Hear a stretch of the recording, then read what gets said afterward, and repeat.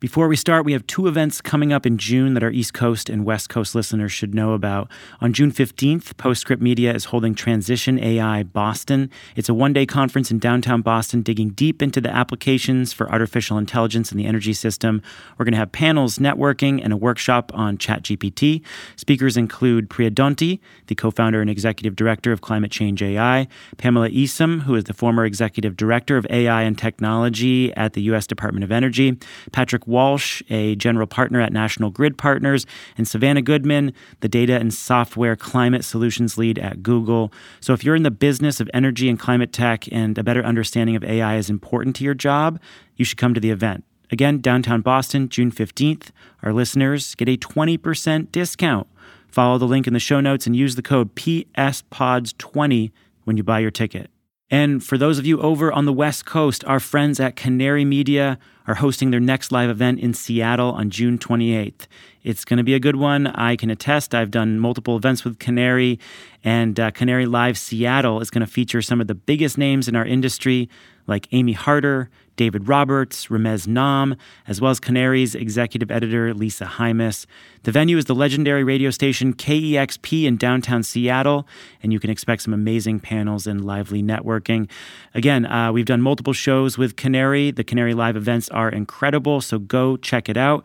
canarymedia.com/Seattle to get your tickets today. Don't miss out on either of these events.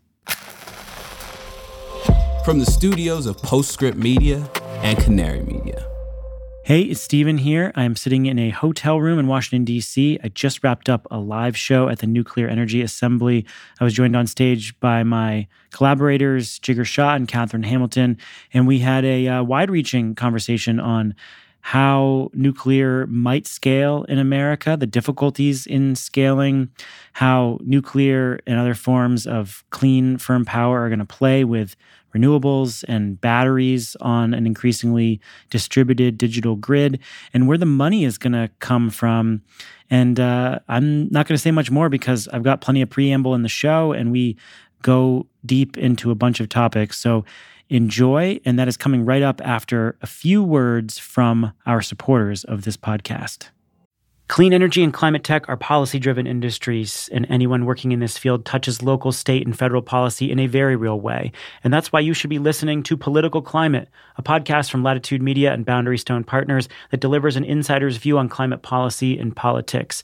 Every other week, co-hosts Julia Piper, Emily Domenech, and Brandon Hurlbut cover the nuances of government funding, regulations, backroom negotiations, and the election, of course. Political Climate is a show for people who want authentic conversations and strong opinions from voices across the political spectrum. Listen at latitudemedia.com or subscribe to the show anywhere you get your podcasts.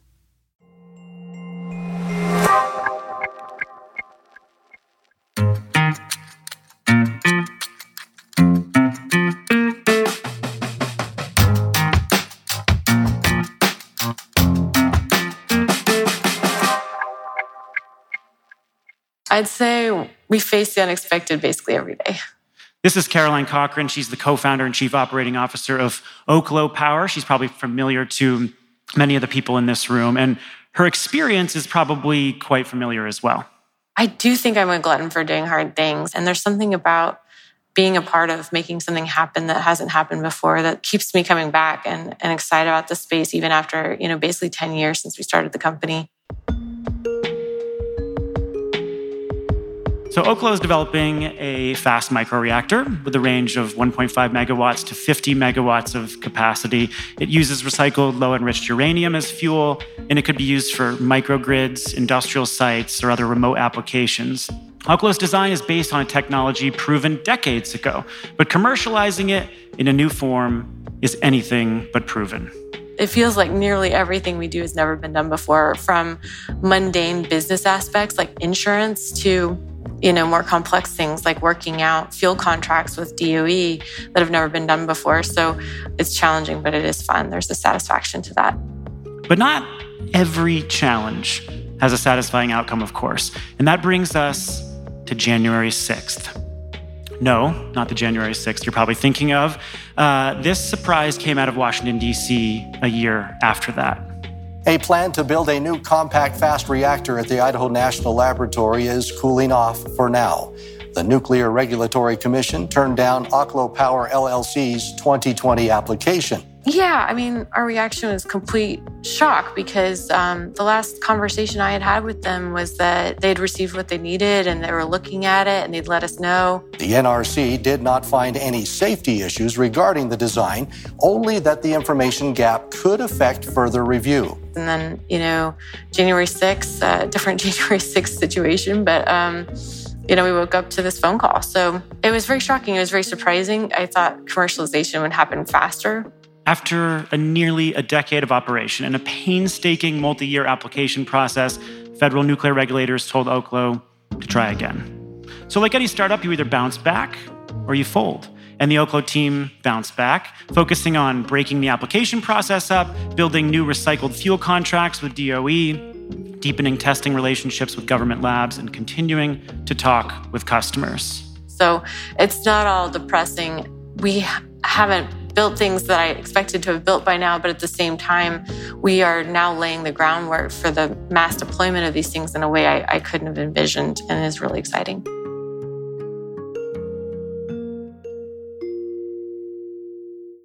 So Oklo's story tells us a lot about the daunting road ahead for nuclear startups. The venture funding rounds, the lab-scale tech breakthroughs, the beautiful artistic renderings of power plants are just the start of a very long and expensive road to commercialization. In the US, the Department of Energy estimates we may need to triple nuclear capacity by mid-century from 100 gigawatts to 300 gigawatts to hit net zero emissions in the electricity sector. And McKinsey estimates we need 400 to 800 gigawatts of new nuclear globally by 2050. And that is a staggering number. Right now, we have almost 400 gigawatts of nuclear power globally. So we're talking about, at a minimum, doubling our nuclear power capacity. That's a pretty strong modeling organization with a pretty huge number. Dr. Laura Pierpoint is someone who might be familiar to people in this room as well. She's the CEO of Actuate Climate, where she works to speed up commercialization of deep decarbonization tech. And she's the former director of technology strategy at Exelon. I have two minds about everything, but I will say this. I'm more excited about the nuclear industry and what's going on in the nuclear world, and particularly in the advanced nuclear sector, than I have ever been. And interestingly, she's excited because of legacy challenges. Enthusiasm for new reactors have been tempered by economics and the reality of the regulatory process, but many startups, like Oklo, are pushing through in spite of those difficulties. And I think we've come to an interesting sort of, waypoint through all of that, where I think the current crop of folks who are developing advanced nuclear reactor designs, the folks who are financing those designs and those companies, I think all have a healthy dose of realism about how long this is going to take and how hard it is, and are doing it anyway, which is a really great place to be. So with that double dose of realism and optimism in mind, let me introduce the show. This is The Carbon Copy.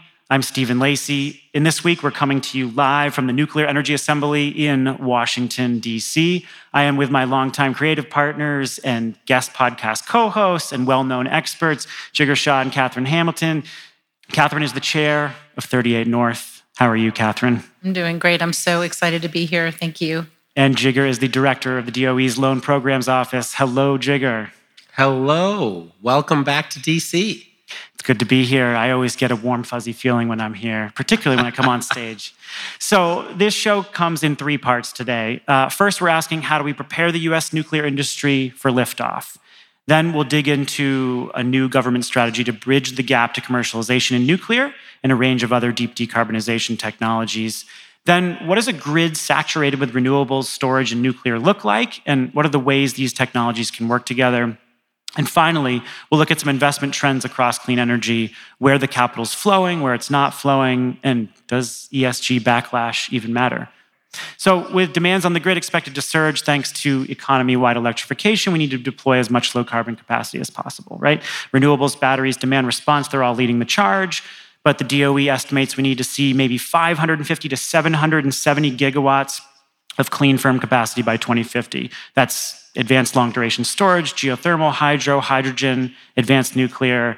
And if advanced nukes are going to rise to the challenge, we need clear, deliberate collaboration between the government and private developers. And DOE is doing just that with its new liftoff strategy. So we talked about that in a previous episode, and we're going to dig in to how it's going to work for nuclear. So just some initial reactions first to the opening story there. Jigar, how much of that experience is reflected in your conversations with the nuclear industry at DOE? Yeah, it's one of those things where for a long time, government has been sort of on the sidelines, right? That it provides this extraordinary amount of funding for new designs, R&D, these other pieces. But, they were, as recently as the Obama administration, explicitly not allowed to work on commercialization, right? That there was this mandate in their funding that said anything that was beyond technology readiness level 7 was not allowed to be worked on, right? So only sectors that could commercialize with venture capital, private equity, et cetera, could be successful. And nuclear is not one of those sectors, right? Nuclear requires a deep partnership with government. Without a deep partnership with government, there's actually no way to have a thriving nuclear industry, whether it's on the fuel side or the supply chain side or just the safety part of the designs and all those things. And you see that with the Advanced Reactor Deployment Program. You see that with some of the other programs we have today. But I do think that DOE and the government was 10 years late to the game, right? These are things that they could have been doing in 2012, but I think is now, happening in 2022. All right, so we'll talk about what is happening. Catherine, let's talk about what you're seeing out there. Like the particulars of this story are not unique to nuclear. You're working with lots of companies in long duration storage that are working on difficult business models, pre-commercial technologies. What are the sticking points right now for the new crop of entrepreneurs working on deep decarbonization? Yeah, and I think of transmission too, because you talk about a long time horizon. That is just a killer for folks who are trying to do new transmission technologies and building transmission. So, part of it is market uncertainty. Knowing that the market's going to be there when you're ready for it is crucial. The time to market is also really important. You have to have a lot of patience, patient investment, but also just patience in the way you're doing it. And I think of, I work on public policy, but I just think of public policy as one tool. So you think of, someone has this great invention, and there are lots of really cool, interesting things happening in this industry. And you're seeing a lot of deals right now, like up 400%, the number of deals that are being cut in for nuclear technologies. But then you don't just have the technology. You have to then have, how are you going to build your business model? Who is going to pay for this? How are you going to bring both public funding and private funding together to make it happen? And then what are all those policies that are either going to help you? And so let's say a tax credit would be helpful, and think of the ones that are going to be barriers. And that would include all of these permitting regulations that are out there that the nuclear industry has to go through that are really unique to that industry. And I would say on a much smaller scale, there are other technologies that do that too. But you don't have time today to go through all of the different levels of being able to go from point A to point Z. And the good news is there are a lot of tools out there now that are allowing us to leapfrog a bit. And that's what we're hoping for in this industry too, I'm sure.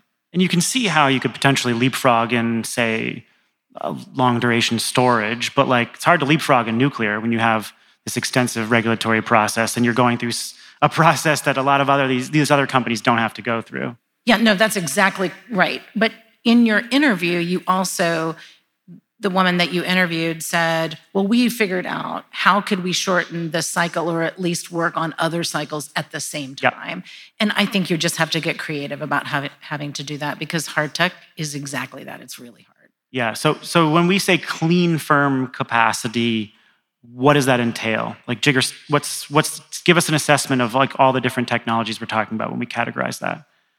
Well, I think when you define the characteristics of clean firm, I think what we're talking about is when a polar vortex occurs, when you have a heat wave, when you have some of these other unexpected events, we want to make sure that we have reliable power to help people navigate those events, right? Navigate the cold, the heat, et cetera, right? And so when you think about clean firm technologies, almost anything can be clean firm, right? So obviously you have nuclear and geothermal and hydro and technologies like that, but it could also be variable renewable energy paired with long duration energy storage, right? Or it could be natural gas power plants paired with carbon sequestration and storage, or other types of technologies there. I think what happens though is when you start to think about it this way, and you saw that in the Lazard levelized cost of energy analysis, which just came out, where for the first time they talked about what does it cost to firm all these technologies. Almost everything came in above $100 a megawatt hour, right? I mean, everything from renewable energy that was cheap, let's call it $30 a megawatt hour, adding 20, 30 hours of battery storage, to natural gas plus carbon sequestration and storage, to nuclear. And so part of, I think, our challenge is that as we think about adding load around this whole electrify everything effort, right? I mean, we think about it in electric vehicles and heat pumps, but it's also, the industrial processes that can be electrified, or hell, it could be Bitcoin and AI, right? I mean, if ChatGPT takes off, that's another 10,000 megawatts of data centers required, right? And so where does all that power come from, right? And I think when you think about where we are on the practical limitations of the grid, you can clearly run the existing grid with business as usual growth with a bunch of technologies that have 90% capacity utilization, and then battery storage at the end nodes, right? So that you're using up all that power. Or you can put in a bunch of technologies at 25% to 40% capacity utilization, but then you have to 3x the grid, right? And then you got to get that done, right? And so there are all of these ways of getting there. And then along the way, you end up having all these really practical issues around 85,000 power plant workers that are going to be laid off with shutting down coal plants and natural gas plants at their end of life. Most of those communities receive 25% of their property tax income from those power plants. And so that's a huge hole in their budget that, deserves a just transition, right? And so when you start to think about all the different things like clean firm on the engineering side, but then the reality of how people are affected on the other side, nuclear becomes part of the solution to that problem. Catherine, how do you categorize the technologies and applications? Yeah, so I think my categories, some of the technologies are exactly the same as what Jigar has said, but I also I spent a lot of time on the demand side thinking about how do we actually harness what you would normally consider load and have that become more of a resource. Because what you're looking for in addition to reliability is resilience. If you fail fast, you got to come back fast. And I think what that means is we have to be much better system thinkers. We have to be much better at being able to connect the dots on what's happening on the customer side to what's happening on what would be traditionally the supply side, and realize that nuclear power is a really key component of that. And also that it has more than just being able to provide clean, firm power. It actually also needs to be seen and operated as flexible generation. And I think flexibility is going to be the key in the future. No matter how much clean, firm we need, something can always take a plant down. But if you know you have the flexibility built in and that you have the system designed as a system of systems, then you're going to be in much better shape. And nuclear has a huge role to play in that. Yeah, that feeds well into the grid management discussion we're going to have in a few minutes. Let's dig deeper into the liftoff report. So Jigar, you open up the report. You're very blunt. Your team is very blunt. It says advanced nuclear is at a commercial stalemate. Probably not a surprise for many of the people here. How would you describe that stalemate? Yeah, it's one of those things where when you think about a nuclear power plant, it particularly when you look at Vogtle, where we've invested billions of dollars on a loan programs office into a loan there, these are custom-made components, right? I mean, almost everything in there. These valves are larger than a human being, right, in terms of how large they are, right? And what happened was ultimately, when you think about Southern Nuclear, there's lots of lessons learned, and we can go through them. But ultimately, even if it came in on time and on budget, for an electric utility company to take on a $16 billion liability right, to build that up is a lot for them to handle, right? Most utility companies just have a really hard time grappling with that much risk and their public service commissions, et cetera, right? So you end up in a situation where that format, even if it, from an engineering standpoint, is the lowest possible cost of power, was very difficult from a risk management standpoint, right? And so you now have seen the embracing of a small modular nuclear reactor, right? Where each 300 megawatt reactor might be $2 billion, where a lot of folks can handle that. And if you build 4 of them, you get to $8 billion. And when you look at Vogtle Unit 3 and Unit 4 has come in 30% cheaper than Unit 3. So no matter what Unit 1 comes in at, even if it's at $12,000, $15,000 a kilowatt, you can take those learnings and really reduce the cost of Unit 2, 3, and 4 on the same site, right? So now you've got a risk profile that I think people might be able to get their arms around, and you see that Ontario Power Group has actually made the first new reactor order in a long time here in North America, and then TVA is looking to follow their lead.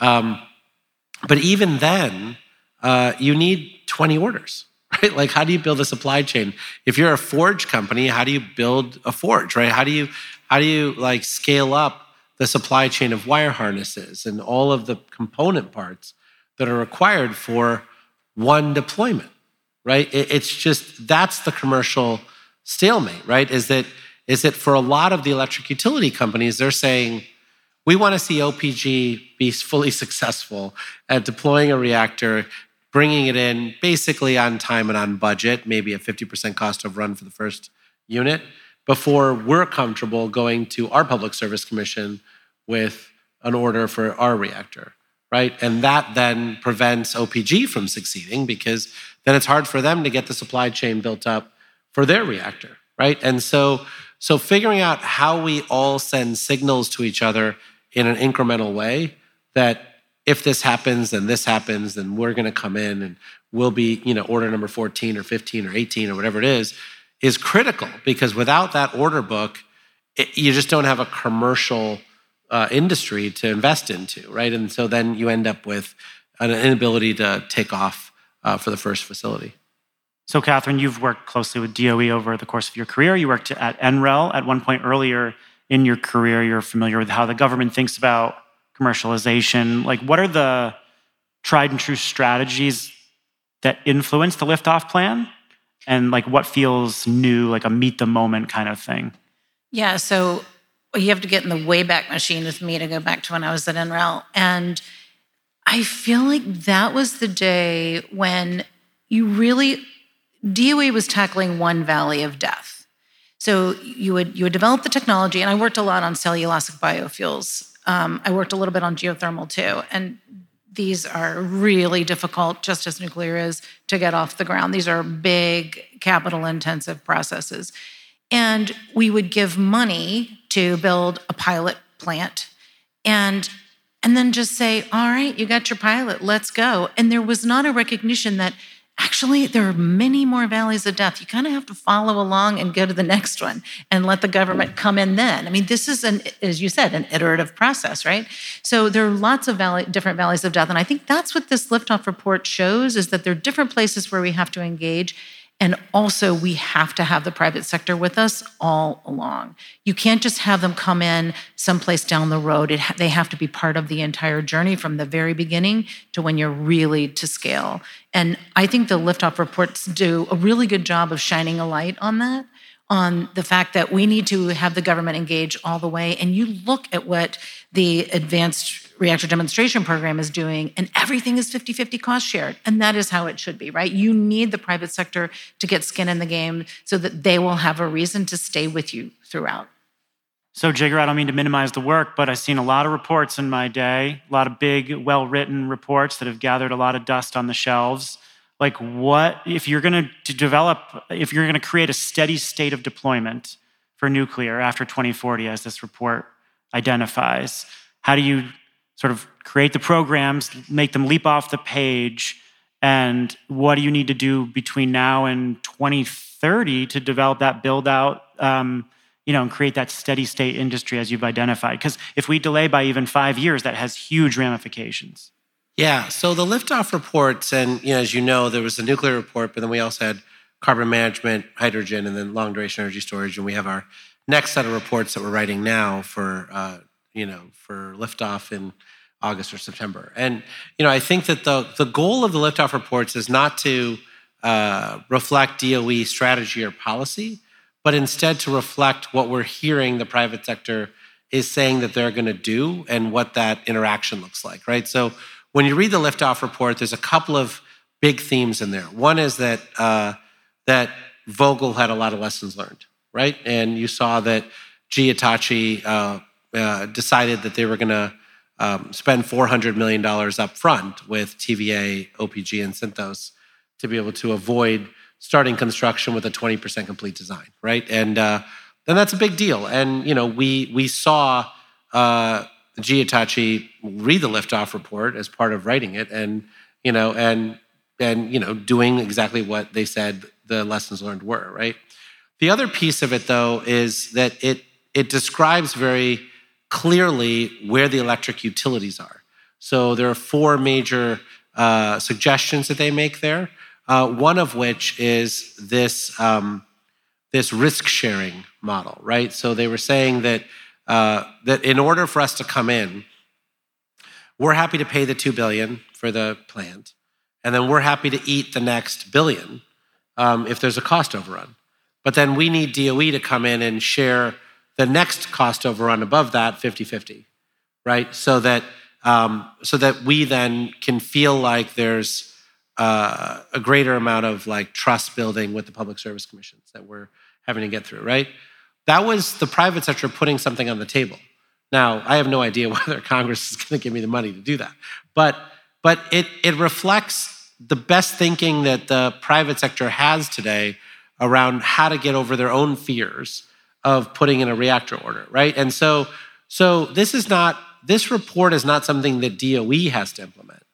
This is a report that reflects what the private sector has to implement. And then DOE can say, okay, if they do their part, how do we realign our programs and our capital that we've been given by Congress to meet them where they want us to meet them, right? And so the beauty of this report compared to other reports is that it's not up to DOE to implement this. It's up to the private sector to implement this, because this is a reflection of what they told us they needed, right? Well, great. Now that you've told us what you needed, I hope you're implementing the stuff that you told us you needed, and then we'll watch carefully. And the other thing I'd say is that it's entirely possible that 20 important voices didn't bother to tell us what they needed. And for the next version of this liftoff report, they will, and it'll reflect more of their unvarnished opinions around what they think that they're prepared to do and what they think DOE needs to do to get them to do their part, right? And that's a messy conversation, but I do think that it is an important one, because if we're going to be private sector led and government enabled, the private sector has to learn how to tell us what to do. So, Catherine, as you read through this report, what if you look at long duration storage versus carbon capture versus advanced nuclear? Are there a lot of similarities across the approaches? Well, they approached it with the same intent, which is to hear from stakeholders and to kind of take them through a similar process. But the answers are really different, right? Yeah. There's really different amounts of investment that's needed in different places in all of these technologies. So the reports, while they present as quite similar and they are asking similar questions of stakeholders and the private sector, the results are very different and the needs are very different. So that is also the beauty of it. The other beauty of it is that they are considered evergreen. So they're living documents. So as we progress, you can continue to provide more input. You may even get additional feedback from the private sector that will then help you adjust or pivot what the government is doing. If I can just add something right there, Catherine, it is very clear from the reports that hydrogen and carbon management have already seen liftoff, right? There's $40+ billion worth of announcements on real projects. And we outline that in the report of the 17 different, sort of use cases that people promulgating on hydrogen. 3 of them have most of the money. And carbon management, we do the same thing. And it's also very clear that you don't have liftoff in nuclear or long duration energy storage, right? That here are the challenges that we see now. And so, we're trying to be as honest as the private sector was with us. Sorry, didn't mean to interrupt you. So to wrap up this segment, I want to talk about Plant Vogtle for one moment. And I did talk to Laura Pearpoint about her experience in actually visiting the site. So one thing to know about me is I'm a huge fan of so-called industrial tourism. I love learning by seeing real things in action. And the most fascinating trip I have ever taken was to see the second Plant Vogtle as it was being finished in Georgia just this past January. And she came away from that visit feeling conflicted, like inspired by this enormous feat of engineering, but with the extreme cost overruns, years-long delays, she also felt that difficulty of scale. They had to do a pretty big excavation for the 2 reactors that they built there in order to, put the concrete pads in and everything else. And so there is now a gigantic dirt pile next to where they've built these 2 reactors.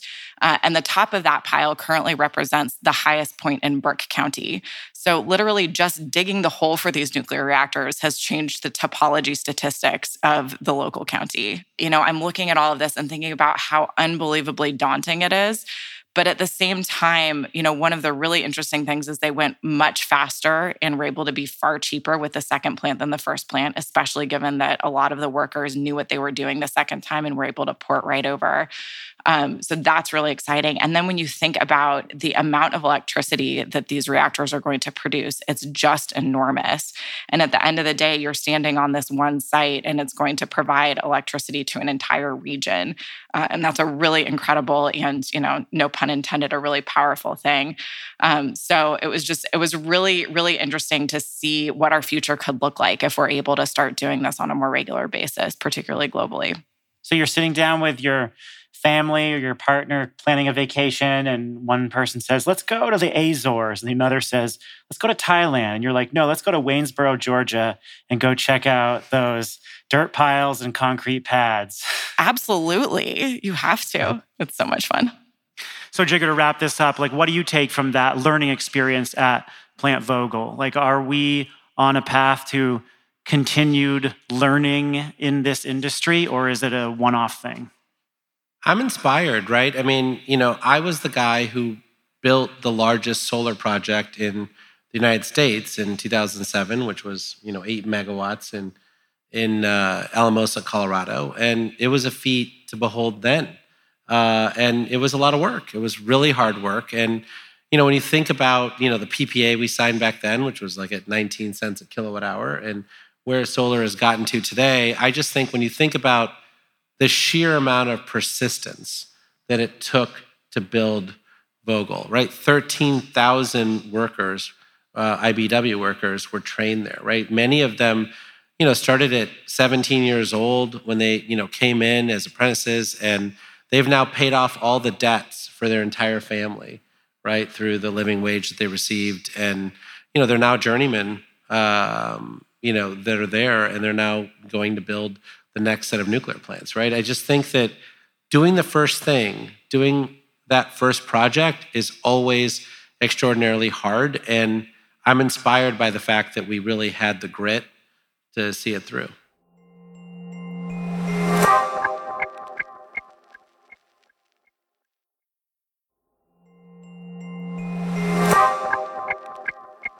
So let's shift now to how the grid is going to work. And we touched on this a little bit at the start, but a DOE analysis of the Inflation Reduction Act finds that under a best case scenario, it could cut emissions 50% in the power sector.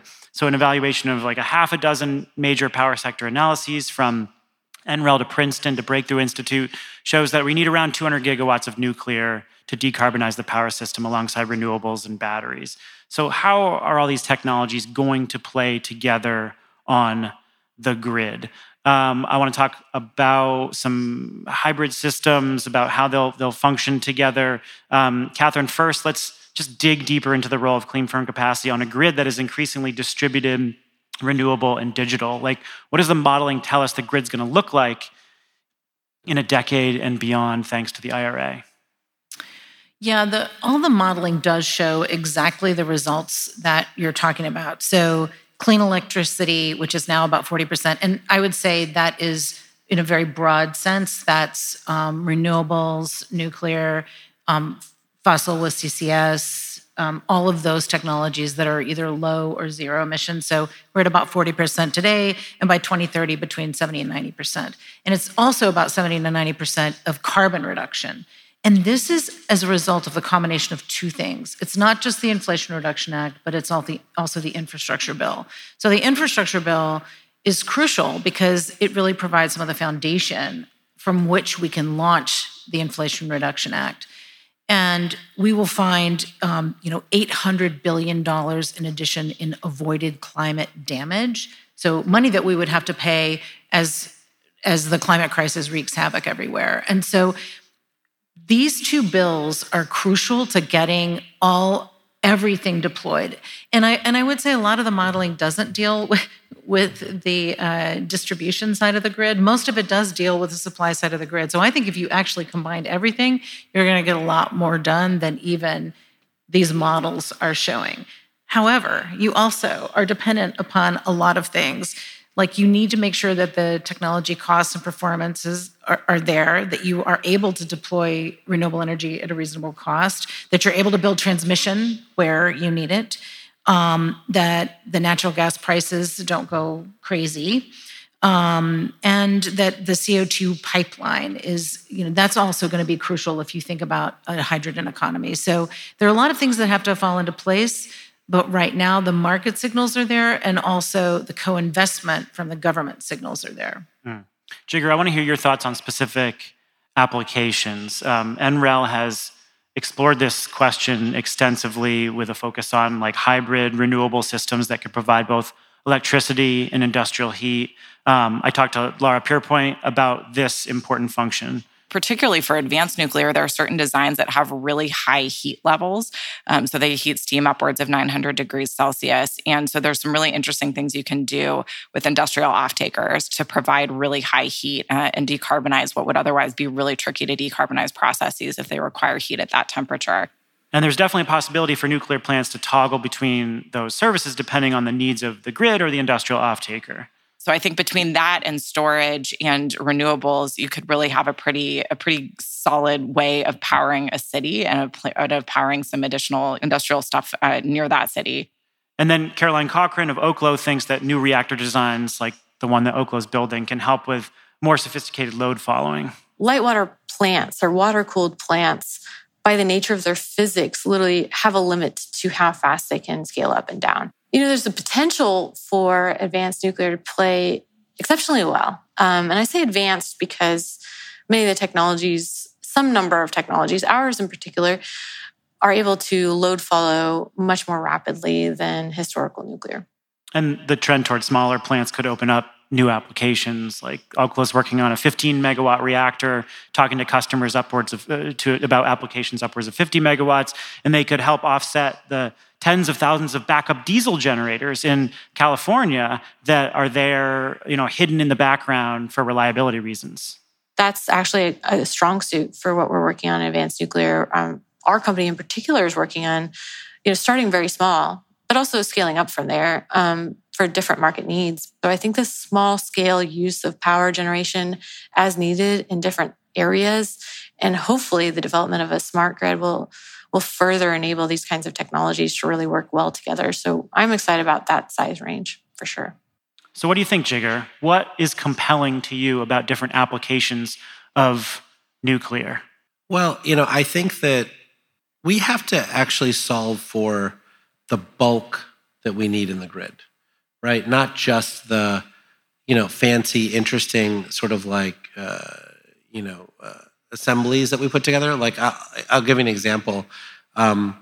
We're dealing with, the 45V credit for hydrogen right now, right? Right now, given interconnection queue challenges, the most amount of renewables that you can add to the grid right now is about 50 gigawatts a year, right? Now, maybe we'll get that solved next week. Maybe it'll take a month. We'll see. But it's 50 gigawatts a year. In order to build 10 million tons of hydrogen, you're talking about 200 gigawatts of renewables that have to then be built and then converted into hydrogen, right? So, if you're only doing 50 gigawatts a year and 200 of it goes into clean hydrogen, well, then not that much of it is actually going to shut down natural gas plants or coal plants, right? And so part of the challenge I see with all this is bulk.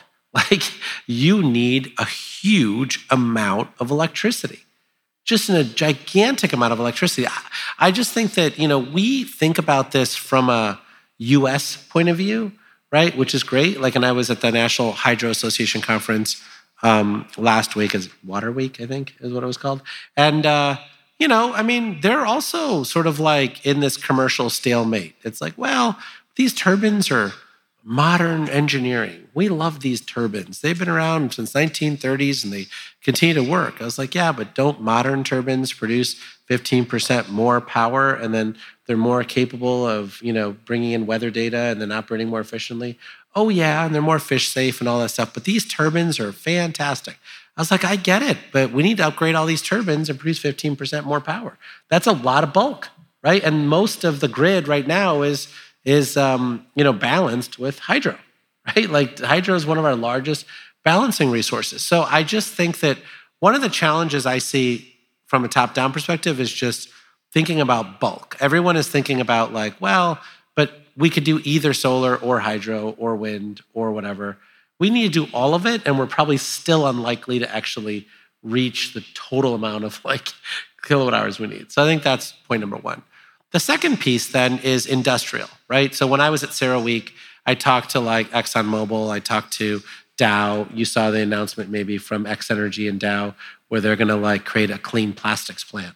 And the goal of that plant in Texas is to then ship that clean plastic to EV manufacturers who then can, reduce the carbon footprint of their EVs, right? So I think when you think about that use case, their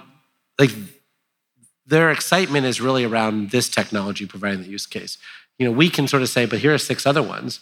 But if you're customer driven, right, that's what the customer wants to buy, right? So I think that's the next point I make.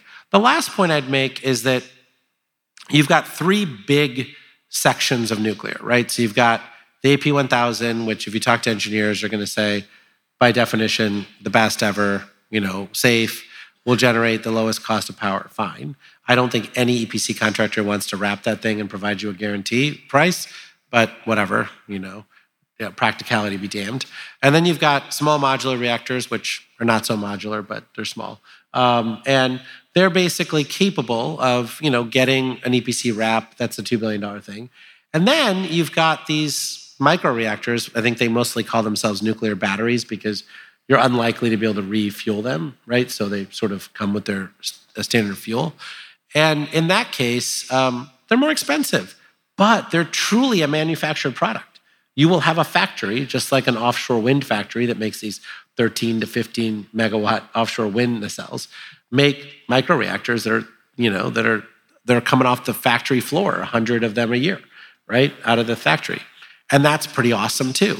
And we'll see which succeeds, but you could imagine that it's not cost per kilowatt hour that wins, per se, as opposed to the American approach to the private sector and government support will likely make us more successful at a certain set of reactor designs over another set of reactor designs. And I think that's something that's totally plausible. So, Catherine, there's been this long-running war between hardcore renewables advocates and hardcore nuclear advocates who are constantly pointing out the flaws of each technology. And as we all know, energy is all about trade-offs. And it's about managing those and engineering around those trade-offs. How do you think about that framing? I mean, it seems to be disappearing a bit. It's a really tired debate, and it's going away. But I think people are still in their camps and to some degree. How do you think about that framing, and how does it fit into actually how we manage the grid coming up?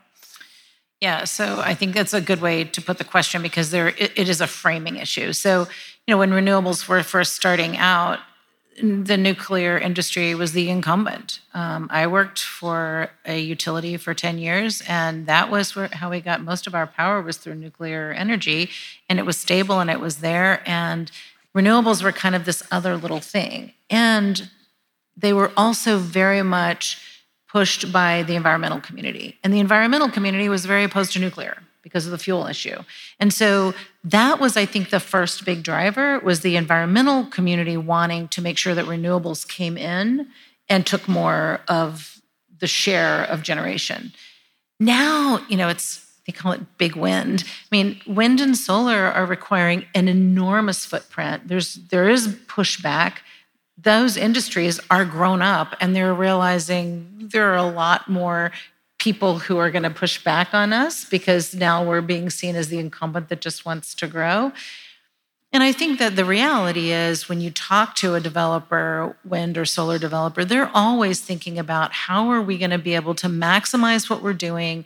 How are we going to be able to make sure that we don't have to curtail, that we generate good revenue? And they have to find partners to do that. Now, some of those partners are going to be in storage, but some of them are going to be in nuclear too. And as Jigger says, it's not a monolithic industry. You might have different technologies that are going to pair with different renewables. And people have been thinking about this for a while. I know NREL has done papers, a decade ago, 5 years ago, about how you would pair this. But I think the reality is going to be going forward, because of issues with land and availability, also with interconnection, that it's going to become more of the conversation is how do we pair these technologies to really get what we want, to drive up profits for developers, to make sure that we lower curtailment, and that we really keep more things operating for everybody's benefit. Jigger, have we evolved beyond the sort of last decades of Twitter spats and how we frame this? I don't know, right? Twitter is Twitter. They feature spats. But, I think we are, after the Ukraine crisis, I do think that energy abundance has taken on a realism that I think a lot of people just didn't fathom before that, right? I think there was a feeling that we sort of had plenty of energy around, and that we could sort of just make trade-offs and choices. And I think after the Ukraine crisis, you needed LNG, you needed to deploy heat pumps at scale, you needed to think about virtual power plants, you needed to think about all of these sort of solutions to try to get back to energy abundance, right? And I think energy abundance is what's on the minds of most folks, including the folks who are, increasing the amount of coal that they're using today. All right, we've got 10 minutes left, so let's go to our third topic and just touch on investment trends, so capital flows, constraints, investor attitudes.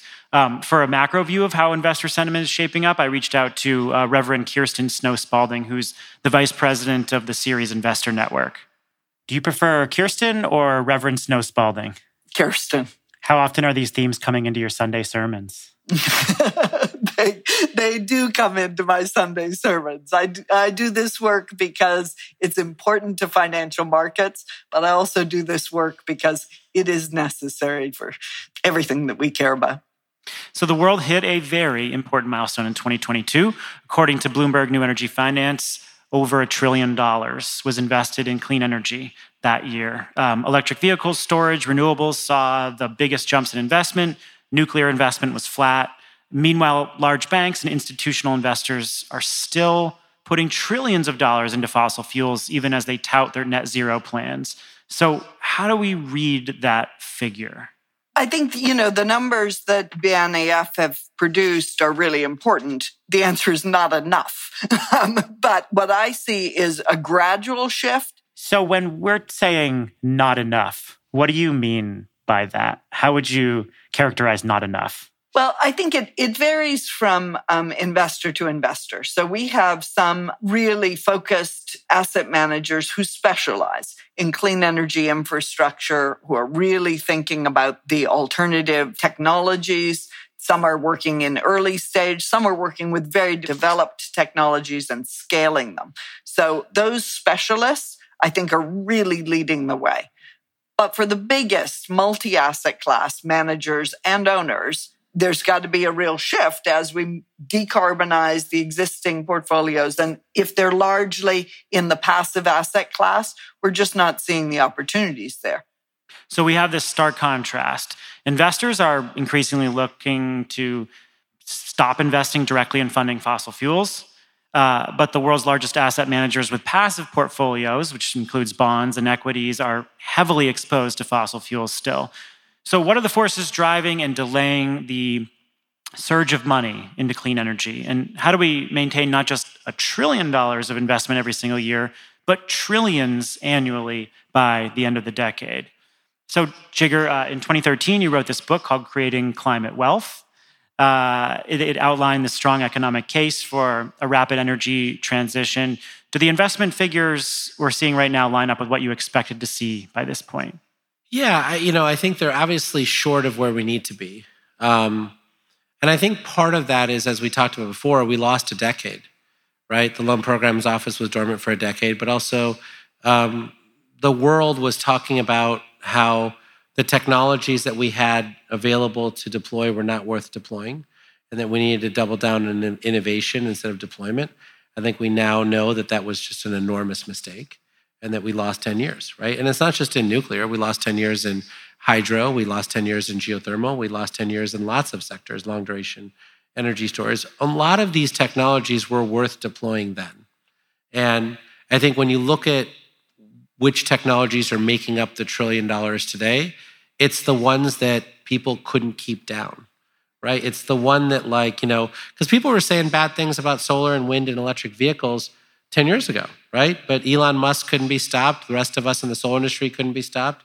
The wind guys couldn't be stopped. The lithium-ion battery guys couldn't be stopped. And so they kept going. And magically, as if Wright's Law wasn't invented in 1939, they actually, figured out a way to get their costs down, right? And that's why they're scaling now to $1 trillion. And these other sectors all have the ability to scale to $1 trillion too. Nuclear, geothermal, hydro, carbon management, hydrogen, all of these sectors, had we started 10 years ago, would be at the same place. But we didn't. It is what it is. So now we got to start next week, right? And we got to figure out how to get those technologies across the bridge to bankability. And then once they get to that point, then all of those big asset managers will say, actually, this solar, wind, EV fund I have are going to add more commas and add these other technologies because there's actually enough history that we feel comfortable with the risk reward and we'll invest in those. And, it is what it is. I can't cry over spilt milk, but I can say that it's a bias that we have to move away from now. We still have to do innovation. Let's not kid ourselves. But we have a lot of technologies worth deploying, and when you think about what the UAE accomplished with Korea in the UAE recently to build their 4 reactors and others, right? You're starting to see that these technologies are worth deploying at scale. So fun fact about Catherine, every question I have can be perfectly tailored to a certain point in her career. I got to ask about your work at NREL, you worked on the IRA, you've worked at a utility, and you also worked in private equity. So tell us, given your experience in private equity, where's the money, where's the investment activity the strongest, and where is it the weakest? Yeah, it's interesting. Based on what Jigger said, I was just going to say innovators going to innovate. Innovation didn't stop. It just, the support for it came in different places. And I work with all clean tech, climate tech companies, and they're supported by a number of different types of funds. And I would just say a lot of these are end uses, hard to decarbonize sectors, industrial processes, plastics, agriculture. We're working with a company that makes leather out of cow DNA. I don't know how they do it, but it's amazing. There are all these super interesting people out there innovating. And there are also those who are trying to improve the processes that we've had for a long time. Geothermal, some of the new geothermal technologies, some of the new fusion technologies. Hydrogen, of course, has been really hot. When I went and I called a bunch of investors and just said, hey, what are you all thinking about for nuclear? And I got a bunch of different responses. So for the VCs, they're like, you know what? There's just such a timeline to operation. There's such a risk in that and so much regulatory uncertainty. I'm not really thinking about that right now. I talked to a late venture early growth company, and again, they said the permitting timelines are really tough for nuclear. However, you look at the Microsoft announcement. That's huge. That's corporates. Corporates saying, you know what, we're going to do this. And Microsoft invested in Helion, a fusion company. and they have a 2028 PPA. I mean, they're going to start operating. And I think that's going to drive us. It's the corporates as much as anybody else, because they're putting their money into having to make sure that they operate their facilities the way they want to operate them with all of the needs that they have, whether it's AI, whether it's data management. All of these corporates are really stepping up, where I'm not seeing as much on the VC side. I mean, you'll see some folks like Breakthrough, some early stage who have very patient capital, but I think the corporates are driving it now. Yeah, the corporate piece is interesting too, and a company like Microsoft is also making some early stage investments in direct air capture as well. And they say, like, we're a company that understands technology risk. We're willing to make some of these bets. So on that note, on like the strategic investment side, obviously, like ultimately we need utilities to want to invest in this. So Jigar, what do you see on both of you actually, what do you see on the utility side, like in terms of the appetite? Because ultimately, like they're the ones who are going to want to really invest in these plants. So we participated in the Guggenheim Nuclear Conference in 2022. At that point, every stock analyst basically said, if a utility announced a nuclear plant, we'd probably downgrade the stock, right? This last year, in 2023, we went to the same conference, and the stock analysts were like, actually, you've done a great job educating us. We understand now the way the risk-reward frameworks are working, and we're actually very bullish on Duke and Dominion and and Pacific Core and others who put nuclear into their integrated resource plans.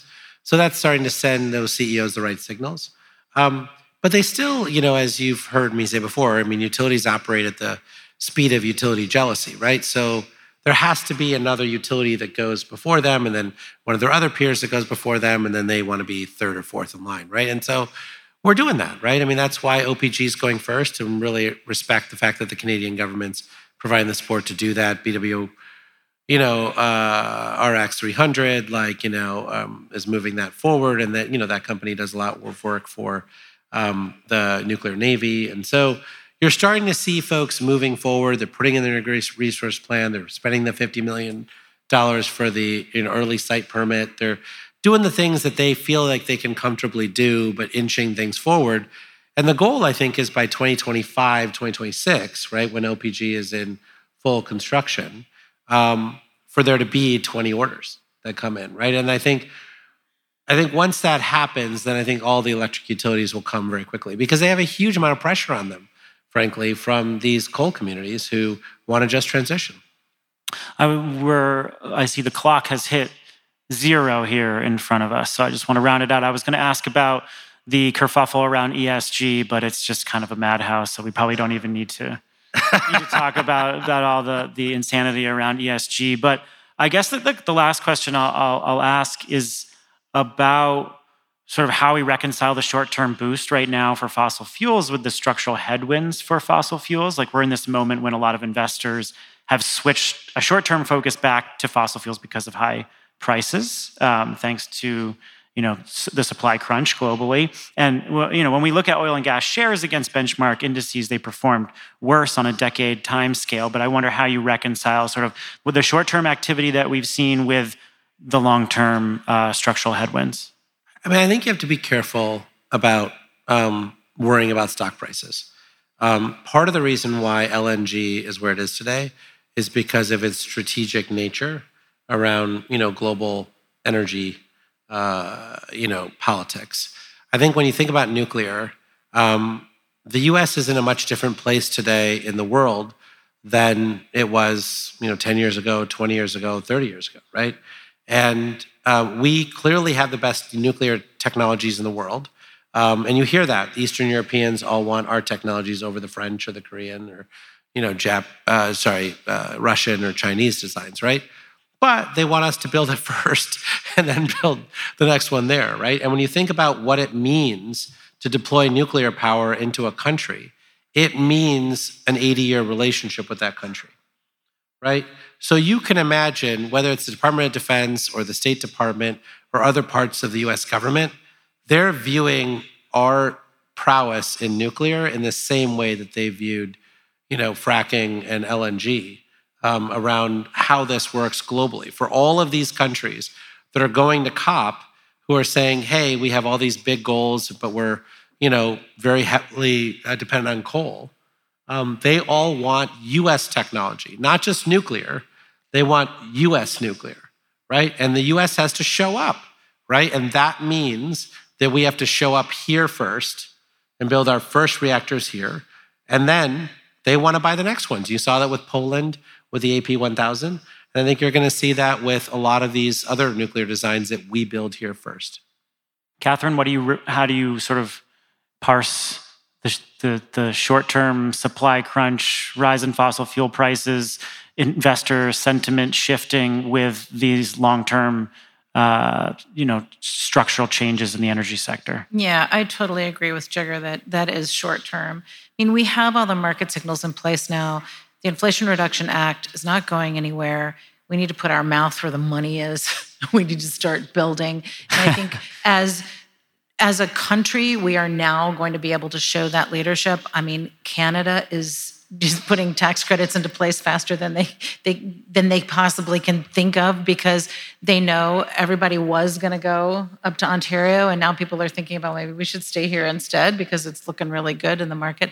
So I think long term, we've shifted and we're going to continue to go. And we just have to depend on all of the folks here and elsewhere in the world who are coming up with new technologies that are really going to get us there.